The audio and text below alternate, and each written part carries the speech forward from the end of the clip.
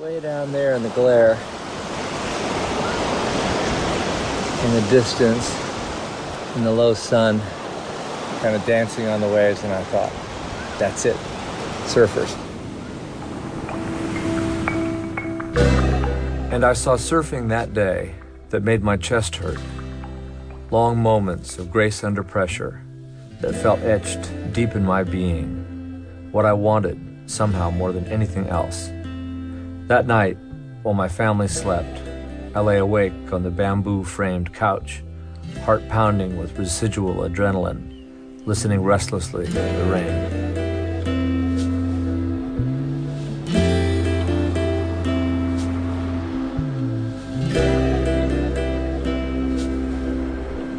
Like younger than me. How you doing, brother? 60. I'm 60, bro. I'm 63. Yes.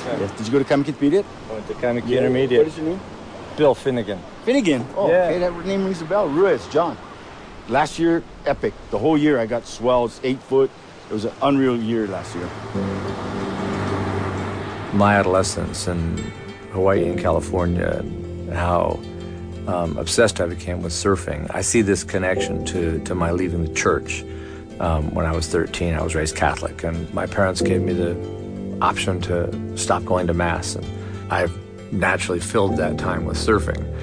But it's in looking back that I see that I filled a lot of space in my life with surfing, both time, and it takes a lot of time to chase waves, but also spiritually. I mean, that became my church. That was where I went for solace and understanding in some way.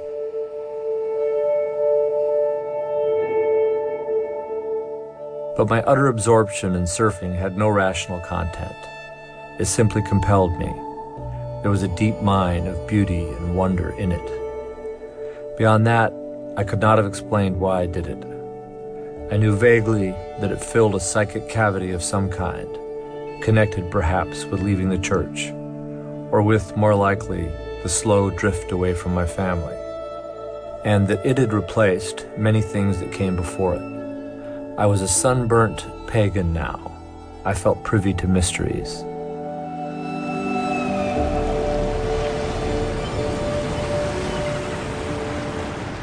People sometimes talk about a kind of silence that falls if you get in the barrel, if you get in that deep spot where you really, really want to be, in a way where everything does feel like it's receded and not frozen at all, but gone into this sort of super slow motion, and the sound of the breaking wave, which is right in your ear in there, is kind of lifts away from you.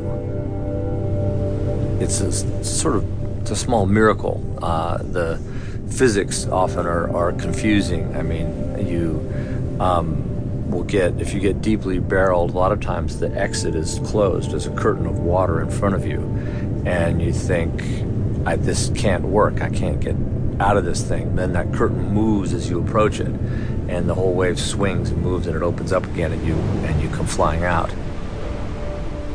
There's something of a sort of self-proving ground, but even more as a place where you put yourself amongst something so powerful and so beautiful and transhuman, doesn't care about you, will do what it does.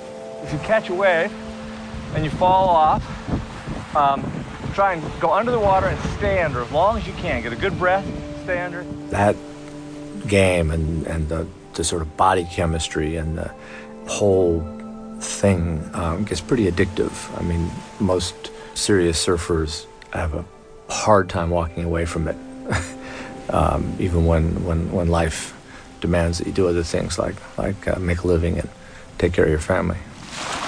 Here comes a little bit of water, and I'll...